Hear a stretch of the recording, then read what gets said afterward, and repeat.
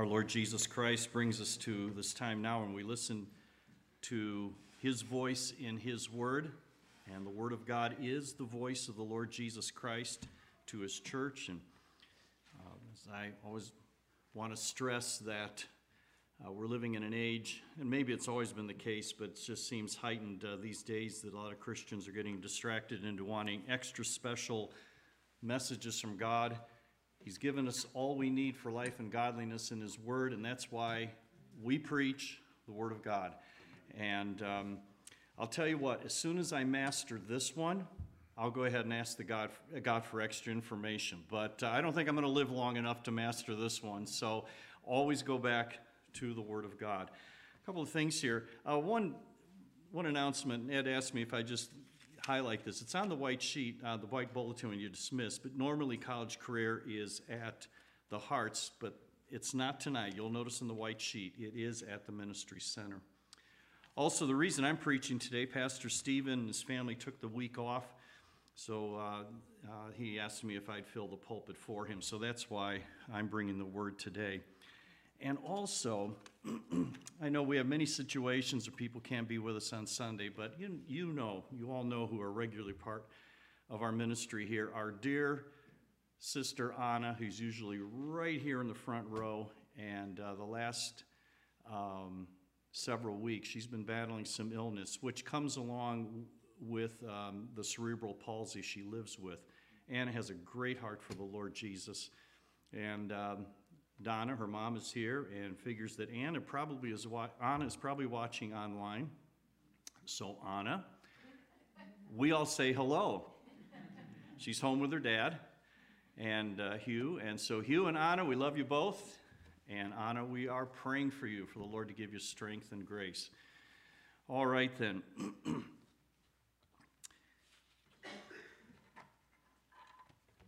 January 6th, we saw an event that I really don't think anybody in our nation ever thought we would see, and that's the storming of our nation's capital. And certainly it is a jarring thing to think about and watch, and then there's all kinds of narratives out there about who was responsible for what or incited what and this, that, and the other, but this morning, I mean, it's certainly on our hearts and minds a lot, these unusual circumstances. What is the bigger picture in all this? I mean, the true bigger picture. And one of the challenges we're facing right now is, where are you going to go for a source of truth? And everybody is convinced there's some source of truth out there that's more reliable than the other source of truth. By definition, news media, because they have a limited time to get out a statement, will choose what they want to get out. That's just always how it's been. It's been that way through history. It goes all the way back to biblical times. There is one absolutely reliable source for truth for past, present, and future, and that's the Word of God. And that's what believers have held to all through the centuries. They have held to, what does the Word of God say? And the reason I had chosen Revelation 5 for Walter to read this morning as a background is because there is only one that was found at the heavenly throne, qualified to open the scroll of all that was going to unfold. There's only one, and that's the Lord Jesus Christ. He alone knows what's going on. He alone knows what's unfolding. He alone guides it all. It's very important for us to remember that. That's been crucial for our brothers and sisters in Christ throughout the nations in our present day and throughout the nations throughout history. So this morning I take us to another passage that I think helps us during this time. We need a sure hope. We need to know what are the real certainties that we need to hold on to so we don't get swept up into chaos and confusion and distractions, which I think all of us are prone to.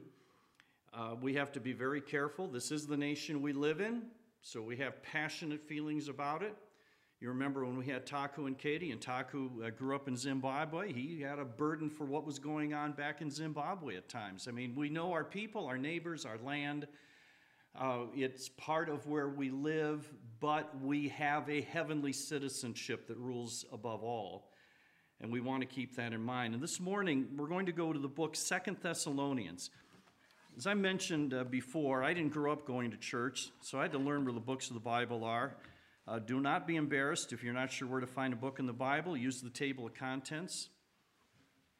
If you don't know where the table of contents is, you're on your own, but that's usually at the very front. Okay, so Second Thessalonians chapter 2. Thessalonica was a city in the Roman Empire. 2 Thessalonians, that means this is the second letter that Paul the Apostle, through the Holy Spirit's direction and inspiration, wrote a letter to them. They were living at a time when there was a lot of confusion about the Lord's return, and there was upheaval around them, as well as upheaval of things, and they were being told, and there was an unsettling kind of time for them. And it's very interesting. This is one of the earlier books in the New Testament. It's written only about 15 years after Christ had ascended back to the Heavenly Father, as the apostles watched, and Christ was lifted up, and the angel said, "You'll see him return in like manner." And so this is very early in the church age, and I want us to keep that in mind so we can have a handle on this as Paul is writing to them. And I'm going to describe it this way as certainties, because that is, at least in my heart and mind and thinking, something we need to hold on to. What are the certainties we can hold on to? As we look at the passage, I'm going to describe it this way: 3 certainties for us in chaotic times. And I'll tell you what they are, and then we'll look at it. When I get done, you look at the passage and you think, I think I'd word it differently. Be my guest. This is my way and my limitations as best I can describing it. 3 certainties. The Lord's ruling hand. The Lord's amazing grace. The Lord's comforting strength. And that's what we're going to look at as we see the passage break down. So 2 Thessalonians. And I'm going to start at verse 7. Now, it's going to mention, those of you that have done study on this or about the end times and listened to sermons and whatever, you're going to see this man mention the man of sin.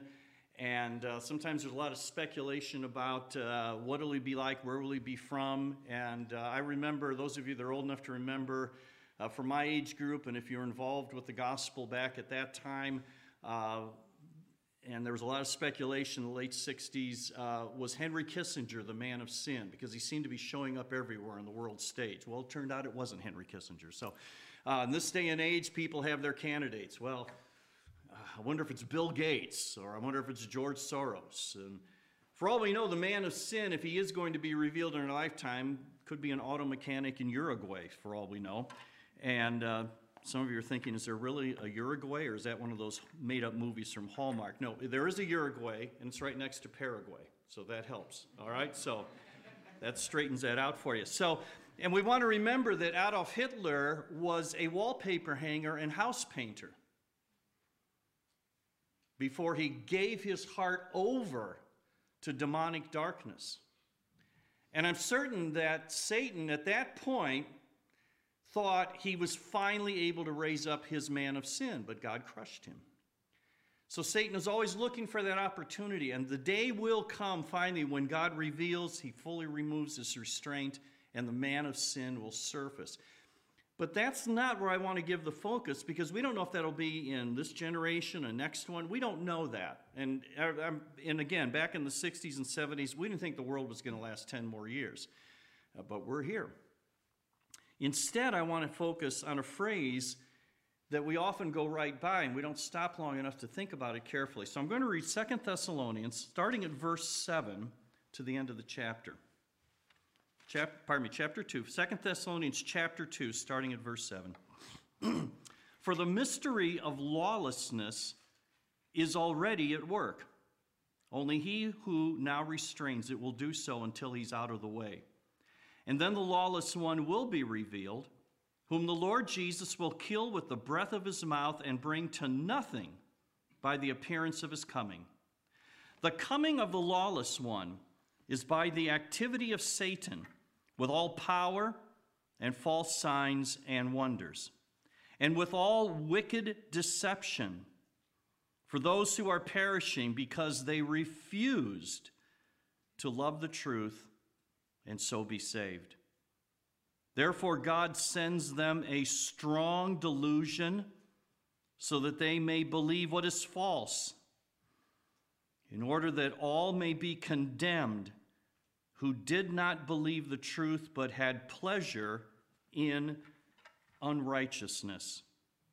But we ought always to give thanks to God for you, brothers beloved by the Lord, because God chose you as the firstfruits to be saved, through sanctification by the Spirit and belief in the truth. To this he called you through our gospel, so that you may obtain the glory of our Lord Jesus Christ. So then, brothers, stand firm and hold to the traditions that you were taught by us, either by our spoken word or by our letter. Now may our Lord Jesus Christ himself and God our Father, who loved us and gave us eternal comfort and good hope through grace, comfort your hearts and establish them in every good work and word. What a remarkable passage. The Roman Empire is pretty amazing at that time. Roman Empire had a network of roads. It had maps. It had city clerks. You wonder how the believers found the gatherings. You could go to the city clerk in any one of the cities in the Roman Empire, and there would be records kept. And in some way, the believers, maybe you could register and say, we have a gathering. Oftentimes, the believers simply called the way, because Jesus said, I am the way, the truth, and the life. And maybe you would go to the city clerk and look through the records, and you would find someone had recorded a group of the way is meeting on Seaside Street.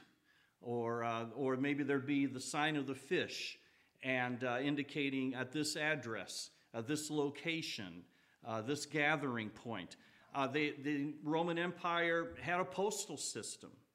It had a school system. It was amazing. And I'm pretty confident, although I'm not old enough to actually have interviewed anyone from the Roman Empire, that they probably thought, any citizen in the Roman Empire probably thought, you know what, the Roman Empire is really the center of God's universe. And the reason I mention that is it's really tempting to think the United States is the center of God's universe. And we ain't. If my mother were here and she heard me say ain't, I don't know if she would grant me grace on that one. But we are not the center of God's universe. We just read about the center of God's universe, didn't we? The Lamb of God was exalted, ascended to heaven, standing there by the throne, opening the scroll, and everything encircles him. Everything encircles him. And the reason I stress that today, it's very tempting to think what's going on in our nation is somehow the center of God's whole plan. But I want us to think a little, I think we have to have the bigger picture, and I want to point at the scriptures here. Go to verse 7 where we started off. The mystery of lawlessness is already at work. Paul wrote that 15 years after Christ had ascended, early in the church, and he said, this mystery of lawlessness is already at work. 1 John talks about, yes, there will be the Antichrist who comes, but there are many Antichrists. There is the spirit of Antichrist that creeps through the nations constantly. Psalm 2 explains this, that it is hardwired into the rulers. We want to break these bonds that the Lord puts on us. They won't articulate it that way, but God says that's how their hearts function. And in one of the few times where it mentions God laughing, it says in Psalm 2, God laughs. Really? You're going to overrule me? You're going to overthrow me? And God laughs in the heavens. He says, I have exalted my son. The mystery of lawlessness is this rebellion that is hardwired into the human race. It is hardwired into the nations. Nations come and go. Nations rise and fall. It's very important that we see the bigger picture of what is happening during this church age and even our own nation. And in fact, I would say for our brothers and sisters in Christ in 58 nations in the world, I think some of them would say to us, why are you so shocked this is happening to your nation? Aren't you reading your Bible? Don't you know what the Lord says? In fact, they might even say to us, welcome to our world. 58 nations, our brothers and sisters, have gone through turmoil like this, and more are rising up. And another 6 nations right now, Voice of the Martyrs, are monitoring as the oppression continues. And it is hardwired into the nations. And I've heard people say, well, the United States is different. The United States, the Pilgrims made a covenant with God. We're different. No, we're not. Not according to what the Word of God says. It says in Isaiah 40, verse 15, the nations, all of them are, now there's 2 ways to translate it, a drop from the bucket or a drop in the bucket. It can be translated either way. Here's the idea. You've seen, people pull up a bucket out of the well. As they're walking along, a drop falls out from the bottom of the bucket. And have you ever seen anybody panic? You lost a drop off the bottom of the bucket. Or have you ever seen something, wait a minute, hold it, we need one more drop in that bucket. It's comical, and God says, that's how significant your nation is in my plan. You are a drop from the bucket. Now that's sobering, but that is the span between our nation and all we might think and the glorious kingdom of the Lord Jesus Christ. It's very important we get the bigger picture here.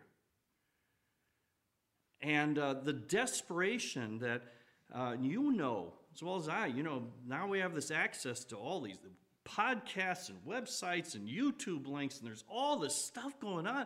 It's so easy for us to forget the bigger picture. This mystery of lawlessness was already working through the nations, and it will be leading up to the time where finally it will come together. And Revelation 17 through 19 describes this when it says, all the nations, all, A-L-L, no exception clause, no asterisk with a footnote, the one nation's left off, the United States. No, all the nations will be seduced by this massive worldwide government that Revelation calls Babylon. It is the whole coming together of a worldwide government that Lord says is finally going to come, and then it will be defeated. But what do I call this the Lord's ruling hand? Well, first of all, we're not going to change God's plan on that. This is his appointment, his ruling hand, that he will let the mystery of lawlessness work.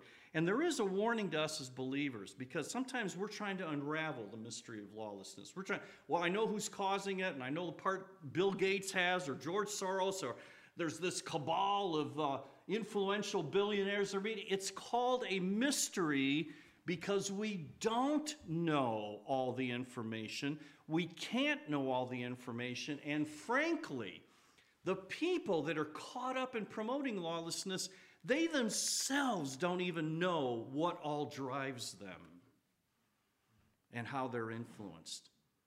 It is a mystery of lawlessness and rebellion that is moving along. Don't waste precious breath and heartbeats trying to track down the roots of the mystery of lawlessness. It's called a mystery for a reason. Watch out you don't spend too much time on that. It will culminate in this man of sin finally surfacing, where all the rebellion will be wrapped into him. But notice what it says here. It says, Only, verse 7, only he who now restrains it will do so until he is out of the way. And then the lawless one will be revealed. And there's different debate. Is it saying the Lord restrains, the Lord used something else? Well, ultimately, the Lord restrains. Ultimately, the Lord restrains, but also the Lord can lift his restraint and turn people over to what they want. Romans chapter 1, very clear on this. Very sobering warning. But notice what else the Lord will do.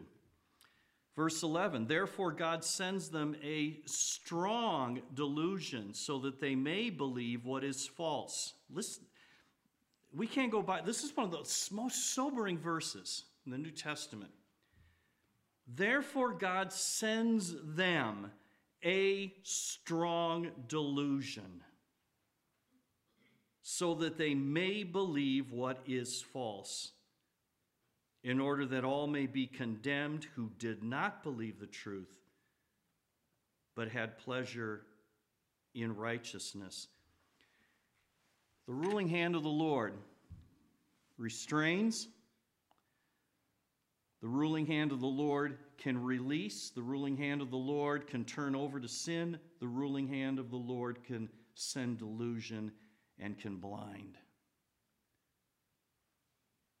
And it's all part of his judgment. And I think as citizens of the U.S., how long did we think the Lord would just wait as we slaughter the unborn, as the nation promotes immorality more and more and is never satisfied till they promote even more of it? And one of the hardwired principles of democracy is the people tell the rulers what they want. And as the people say, this is what we want, then the rulers deliver. It's a very sobering reality here and a very strong warning. And so we first have to begin by looking at a passage like this and looking to see what's going on, that this is the Lord's ruling hand. And so, we can all debate, well, the people who stormed the Capitol is really this group or that group or these people. That's not the point. That's not even close to the big picture. The big picture is the reason this has happened is by the Lord's ruling hand. All he has to do is keep lifting his hand of restraint, and lawlessness will grow. And at its root, there are people, when they do not know Christ, will say, I want the wickedness, I want the unrighteousness. And it is a very sobering warning when the Lord says, I will send them a strong delusion. You might wonder, is there any hope? Nancy and I are reading some scripture this morning. Isaiah 38:17. You redeemed my soul, rescued my soul from the pit of corruption. You rescued my soul from the pit of corruption.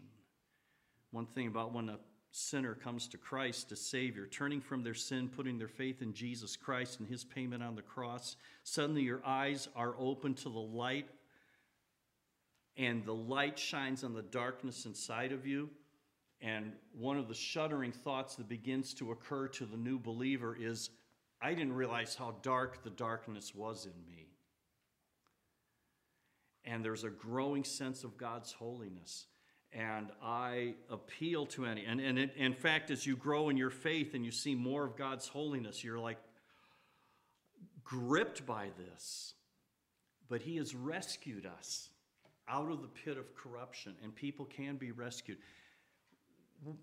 In this turmoil, what do people need? Do they need a political reorientation? Or do they need to be rescued from this corruption, this lawlessness that rules their hearts? Do they need to be rescued from the condemnation of God, the wrath of God that's coming on the earth? So we want to be very careful that we do not get distracted about how desperate the need is, even training ourselves in how we speak to people, and so that we say to them, the political this or that is not what's crucial in God's eyes. It's where you stand with the Lord. I don't care what your political shape is. Where do you stand with the Lord Jesus Christ and his saving love and grace? Training ourselves to think carefully. But as we see everything going on, this is the Lord's ruling hand. And we must keep that clearly in our minds during these days. He is the one who's lifting the restraint and letting this surface. Now we go on here, and I love this. Let's go to verse 13. And there's this wonderful word. But, why? Thank you, Lord. This helps. But we ought always to give thanks to God for you, brothers beloved by the Lord, because God chose you as the first fruits to be saved through sanctification by the Spirit and belief in the truth. To this he called you through our gospel, so that you may obtain the glory of our Lord Jesus Christ. So then, brothers, stand firm and hold to the traditions that you were taught by us, either by our spoken word or by our letter. What a contrast. He has given us this gripping warning about those who are just sold over to lawlessness, and God's condemnation is coming. But yet, here is hope. Here is life. Here's good news. And this is the Lord's amazing grace. And I want you to notice, he says, as we look at it, but we ought always to give thanks to God for you, brothers, beloved by the Lord. Ephesians 1 tells us that everyone who comes to Christ, chosen by God out of his infinite, unfathomable love, even before the foundation of the earth. If you know Jesus Christ today, the plan of your salvation began even before creation. Now, this is a great mystery, and we try to wrap our feeble human minds around it, where we take God away from his sovereign ruling over all, and we say that, well, God just kind of looked down the quarters of time and saw who was going to believe and say, well, I want that one. And it kind of isn't tied in with what God saw that we had to offer, and he really isn't in control. This breaks our pride. This shatters our pride and lifts us up in wonder and praise. I make absolutely zero claim that I can grasp it. But it's what he clearly has revealed. And we wonder, why did I come to Christ? And this other family member didn't, at least not yet, but maybe never did. God, in astounding grace, had set his love upon me even before the creation of the world. He chose us to be the first fruits to be saved. And my brothers and sisters, this really is crucial, so that all the praise and honor and glory goes to our God, and we are humbled before him. And it doesn't take away from us declaring the gospel, because look what it says here. It happens through the sanctification by the Spirit and belief in the truth. A wonderful work the Spirit does is he takes those that the Father says he has chosen to give to his Son, and the Spirit sets them apart, not only in the plan, but even in the encounter with the gospel. When we were at the church on Long Island, we had a lady come to know Christ. Oh, man, I'm sorry, I'm at that stage in life. I can't remember her first name. Escapes my mind. Let's call her Meredith, because I can't remember her first name. But so Meredith and her husband live across the street from one of the families from the church, and one of the boys, Nick, was 12 years old. And so Meredith sees Nick out in the driver's Sunday. She crosses the street, and she says to Nick, Nick, and it's a very Catholic area there, about 50% Jewish, 50% Catholic, at least when we were there back in the late 80s, early 90s.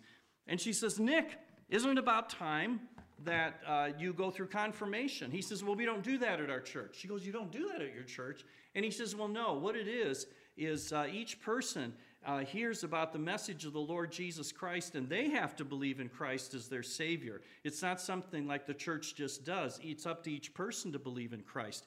And Meredith she told me the story. She said, it was like my feet were cemented to his driveway. I could not move. She was struck and encountered by the living God. She came to know Christ as her Savior, talking to a 12-year-old boy, because that day the Spirit of God moved her across the street. Meredith talks to Nick. Nick shares the gospel in a simple way as a 12-year-old boy would do, and the Spirit of God just opened up Meredith's heart. She wasn't looking for that. She just wanted to say hi to Nick. As you heard me say before, the night I got saved, I went into evening church service on a Sunday night with my older brother and his fiancée, my future sister-in-law, and I went in there, and I had as much, I stayed with my brother, so I had to go to church, because that's what we were going to do. I'd rather watch TV in his apartment or whatever, but I had to go to church. I'm 11 years old. I am zero interested. And then suddenly the Lord encountered me and opened my heart. And it wasn't any clever illustration or fancy story that the pastor told. It was suddenly I was riveted, and I was not looking for it. It was the mercy and the grace of God breaking through. The sanctification by the Spirit. He not only sets us apart in the plan, he sets us apart so that there can be belief in the truth. So let me tell you something. When you came to Christ, whether it was because you're in a family full of believers and grandma's talking to you about faith in Jesus, or whether you were part of a lawless motorcycle gang and you happen to stop at Lily's Diner and some Christian walked by and says, I want to give you something to read. And you're like, okay. And then you came to Jesus, the Spirit of God had the whole plan worked out. This is amazing grace. It's just as amazing for your grandma to share the good news with you as it is that Christian walking through the diner and is not put off by all your tattoos, beard, and your Harley chopper sitting outside. It doesn't matter. It's the work of the Spirit of God, so that you would believe the truth. To this he called you through our gospel. So we do call people to the good news, so that you may obtain the glory of our Lord Jesus Christ. Here's what I want us to notice here. He takes us from one end of eternity, that's humanly speaking, to the other end of eternity. The Heavenly Father who loved us and called us until finally we see Jesus Christ and we see his glory and his majesty. You know, as believers, it's a little hard sometimes for me to ask these questions of other believers because I'm not quite sure I'll word it right, or they'll wonder what's wrong with me. There's a lot wrong with me. I try not to make it too public. But anyhow, when I stop to think about when my last breath is taken, my last heartbeat, and I'm going to stand before Christ, it overwhelms me. I'm wondering, what will that be like? It's like that song. Will I dance? Will I fall on my face? I don't know. And even try to think of Greg without sin. I'm wondering how much of Greg will be left. I'm like about 3.2%. I'm just like, I have no sin. I'm like, what's left? I'm crying out loud. But I will see the glory of Christ, and his glory will fill me. This is so astounding. And if I'm the only one that kind of has these wrangles in my brain, I'm happy for the rest of you. But I think about it, and it kind of overwhelms me. And it's usually at that point I think, I'll just go read a history magazine or something because I'm so overwhelmed, So this is amazing. From one end of eternity to the other, and we will obtain the glory of our Lord Jesus Christ. Now look what he says, verse 15. So then, brothers. Now, let me stop. Remember what he's described, God's ruling hand, sobering warning. Then he describes with the word but, this amazing work of his amazing grace saving sinners. So then, brothers, verse 15, stand firm. Not for your politics, you stand firm for the gospel. stand firm and hold, and that word hold means you grip. You grip. I love why. If you want to see, like, what does he mean by grip? Watch any of our parents who have toddlers. After church, you just watch. Grip. You know, the kid is like pulling, grip. That's what the word means. You grip those traditions. Now, we hear the word tradition and we think of like dead patterns we follow. We don't have quite the word. The word simply means passed along. Grip what has been passed along by us. Remember, the apostles were delivering the gospel. They were laying it out. They were laying the foundation. The apostles and prophets were the foundation of the church. Grip what we've passed on to you, either by our spoken word or by our letter. Really showing that they had that sense when they would write their letters that the Spirit of God is moving them to. And he's simply saying this: you grip your doctrine. Why do we stress this so much? Why do we offer the classes? Why do we keep bringing this up? Because it's when one doctrine starts to crack and crumble, it starts to erode the focus and clear understanding of the believers. One crumbling doctrine, until finally it's like, well, I think Jesus would want us to do this, or I think he really likes this, and I don't really think what we've been teaching is, and there's all this confusion that creeps in. We lose our light, we lose our clear message, and we lose our own hope and joy and assurance. Grip the truth of the doctrines of the Word of God. And in a very simple way, just make sure you are reading your Bible. And when you have opportunity to read something more, just to understand a doctrine better, it's so valuable. I mean, this is going to sound like a commercial. Well, it is a commercial. With Men's Bible Study, Ed's been taking us through Romans 6, 7, and 8. And I think you could ask any man here, and I know the men who have been there, Andy Wright and others, like, it has been so enriching. Now, I've preached Romans 6, 7, and 8. I've read about Romans 6, 7, and 8. But it's been such a joy to get the refresher. I sent Ed an email because I was off thinking about something else, and then Ed asked me a question, and I tried to fake like I knew what was going on. I was totally lost. I was like, so, you know, I mean, he's teaching, and it's like triggering my mind, and I'm thinking about different things. It's so enriching. You get your doctrine just reinforced and clarified. And what is true. And incidentally, this is why we do not even try to mix the Bible with psychology. We don't mix the flawless Word of God and its truths with the half-truths of human speculation. Just clearly understanding the Word gives the deepest answers to the soul from a living Word as the Holy Spirit writes it and drives it home to our hearts. He says, grip the truth of what we've taught you. This is very important for holding on to the Lord's amazing grace and seeing it active in our lives. We finish with this, verses 16, 17. The Lord's comforting strength. Now may our Lord Jesus Christ himself and God our Father, who loved us and gave us eternal comfort and good hope through grace, comfort your hearts and establish them in every good work and word.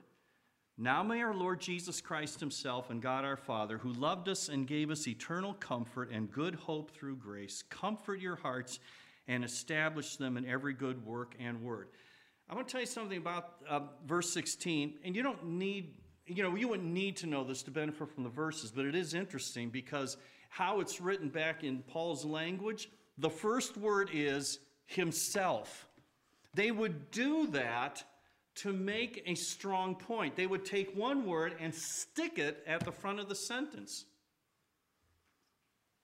You know, it'd be like me saying, I see Jim Abbott sitting back there, bear trap, is what Jim Abbott accidentally stepped into when he was hiking in the woods. Now, I could turn the sentence around, but you suddenly, the opening word, bear trap, and then Jim Abbott, you suddenly, whoa, there's something here important. That's what they do. Himself,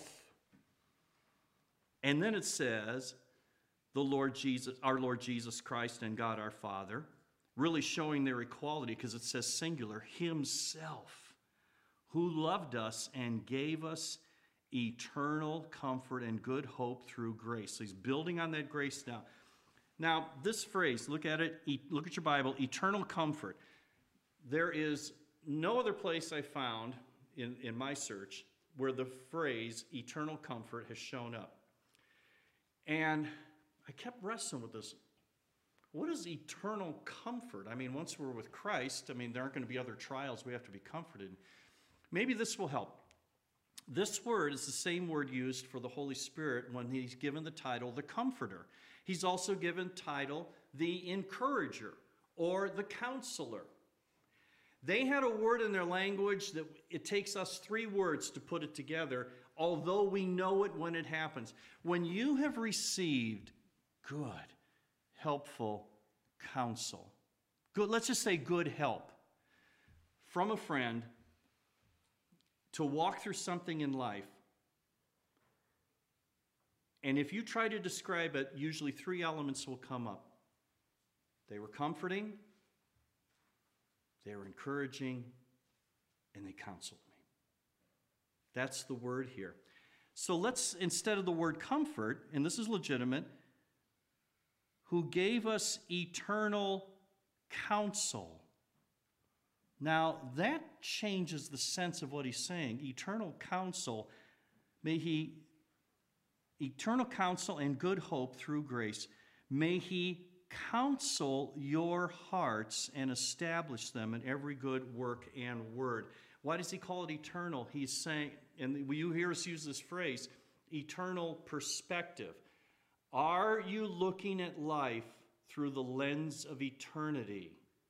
That's what he's saying. May the Lord himself, who loved us, who has given us counsel with an eternal viewpoint and good hope through this grace that we just read about, may he counsel your hearts and establish, and the word establish is the word we use that word for the word steroids. I love this. He says, may he counsel your heart and give you the steroids in your soul that you need for every good work and word. Look at the contrast of where we began in the lawlessness and where we end with the believer. The Lord's comforting strength, the Lord's counseling strength, so that every work and every word is empowered by him of the message we take to people right now. Now, I don't know the future. I don't know. Psalm 46 says God can bring desolations, and he also can make a war to cease. He could stop this evening all the madness. He could do it. Well, it'll take a while for the momentum to... No, he can do it. He can stop it in a moment. It's like when Jesus is in the boat and the waves and the wind are blowing, and Jesus gets up, he says, be calm. And there wasn't even a wave lapping up against the boat to settle down. It was instantly calm, like you flip to the next picture. And the disciples are there. They're battling the storm. Jesus gets up and says, be calm. And everything goes... I can't... I'm thinking if I was on that boat, I'd be like, whoa. Psalm 46 says the Lord can stop anytime he wants, but here's... And I was reading about how our Chinese believers were approaching it a few years back when they saw the increase of the turmoil. They realized it was time for the leaders realized it was time for them to train and prepare their people for a new wave of opposition that was coming. And I think we would be careless if we just go whistling along and not stop to think. It's time to strengthen our faith. It's time to wake up out of any slumber we have. I need that warning like anybody else. I don't know what's going to unfold, But when the Lord is showing he's lifting restraint, that is time for believers to gain strength from the grace of Jesus Christ. It's very interesting in the nations, we pray for the believers. Usually we see one of three ways persecution happens. There might be others, but this is what I kind of boiled down to. Either the government then starts persecution directly, or the government joins hands with whatever radical groups to work together to persecute, or the government just looks the other way and lets the radical groups do the persecuting. Seems to be one of three scenarios that way. I don't know the future, Jesus Christ does. But when the Lord is showing us what is happening, I think it's crucial we keep the bigger picture in mind, that we understand what's happening, look larger. This is the Lord's ruling hand with strong warnings and urgency to share the gospel with people. Don't worry about getting them reoriented to some political viewpoint you have. You point them to Christ and warn them. This turmoil very likely is going to get worse. Tell them, say, I would be glad to be wrong, but there's enough evidence it probably is going to get worse because the darkness has been getting so bad. Point them to the Lord's amazing grace and assure them when their faith is in the Lord Jesus Christ, he will give them the comforting strength they need to go through life till the day they meet the Savior. Now, I urge any here today who have not trusted Christ as Savior. I mean, I don't have to try to talk you into like having some interest in Christ. If you have that new heart, you have an interest in Christ. No matter what kind of battles you face, all we have to do is start pointing to Christ and your heart is there. That's what I want. If you don't have that, you may have a lot of Christian religion, but you don't have the Savior. You haven't met him. And I urge you, God's warnings are strong. And he warns those people on the final day, if you want to believe a lie, I will grant you that permission and send you that delusion. I urge you, if you've never trusted Christ, today, make that the day. Listen to this call. You can understand that warning, even if you don't know Christ. That's pretty clear. That is a strong warning. You take that booklet, Ultimate Questions, or Knowing God Personally, or Talk to Me, or Talk to Ed or Lear, or Elder's Wife, somebody you know, I watch that person, I know they walk with Jesus. That's all you need. And just say, I don't know Christ, I want to know him. And we will point you not to our church, not to religion, we'll point you to Jesus Christ. And brothers and sisters, my appeal today from the Word, and before the Lord, I said, Lord, just help me handle the passage faithfully. In whatever way the message that I've presented is flawed, look at what the Word says. Be strong, hold to the truth, and let the eternal perspective counsel from our God, the good hope we have in Christ, let it counsel our hearts and put us on steroids for every good work and word we can do for the gospel in these days. Let me pray for us, all right? Father, thank you for your word. Thank you for helping me handle your word.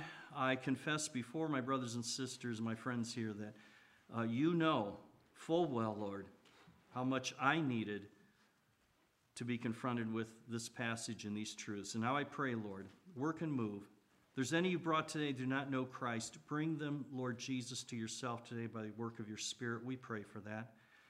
And strengthen us, Lord, as a church. And certainly, Lord, even if things calm down, it would not hurt us to be stronger and holding more firm and growing in our faith more. Pour out your grace and your Spirit's work, we ask, all for the glory of our Lord Jesus Christ. Amen. God's grace to you.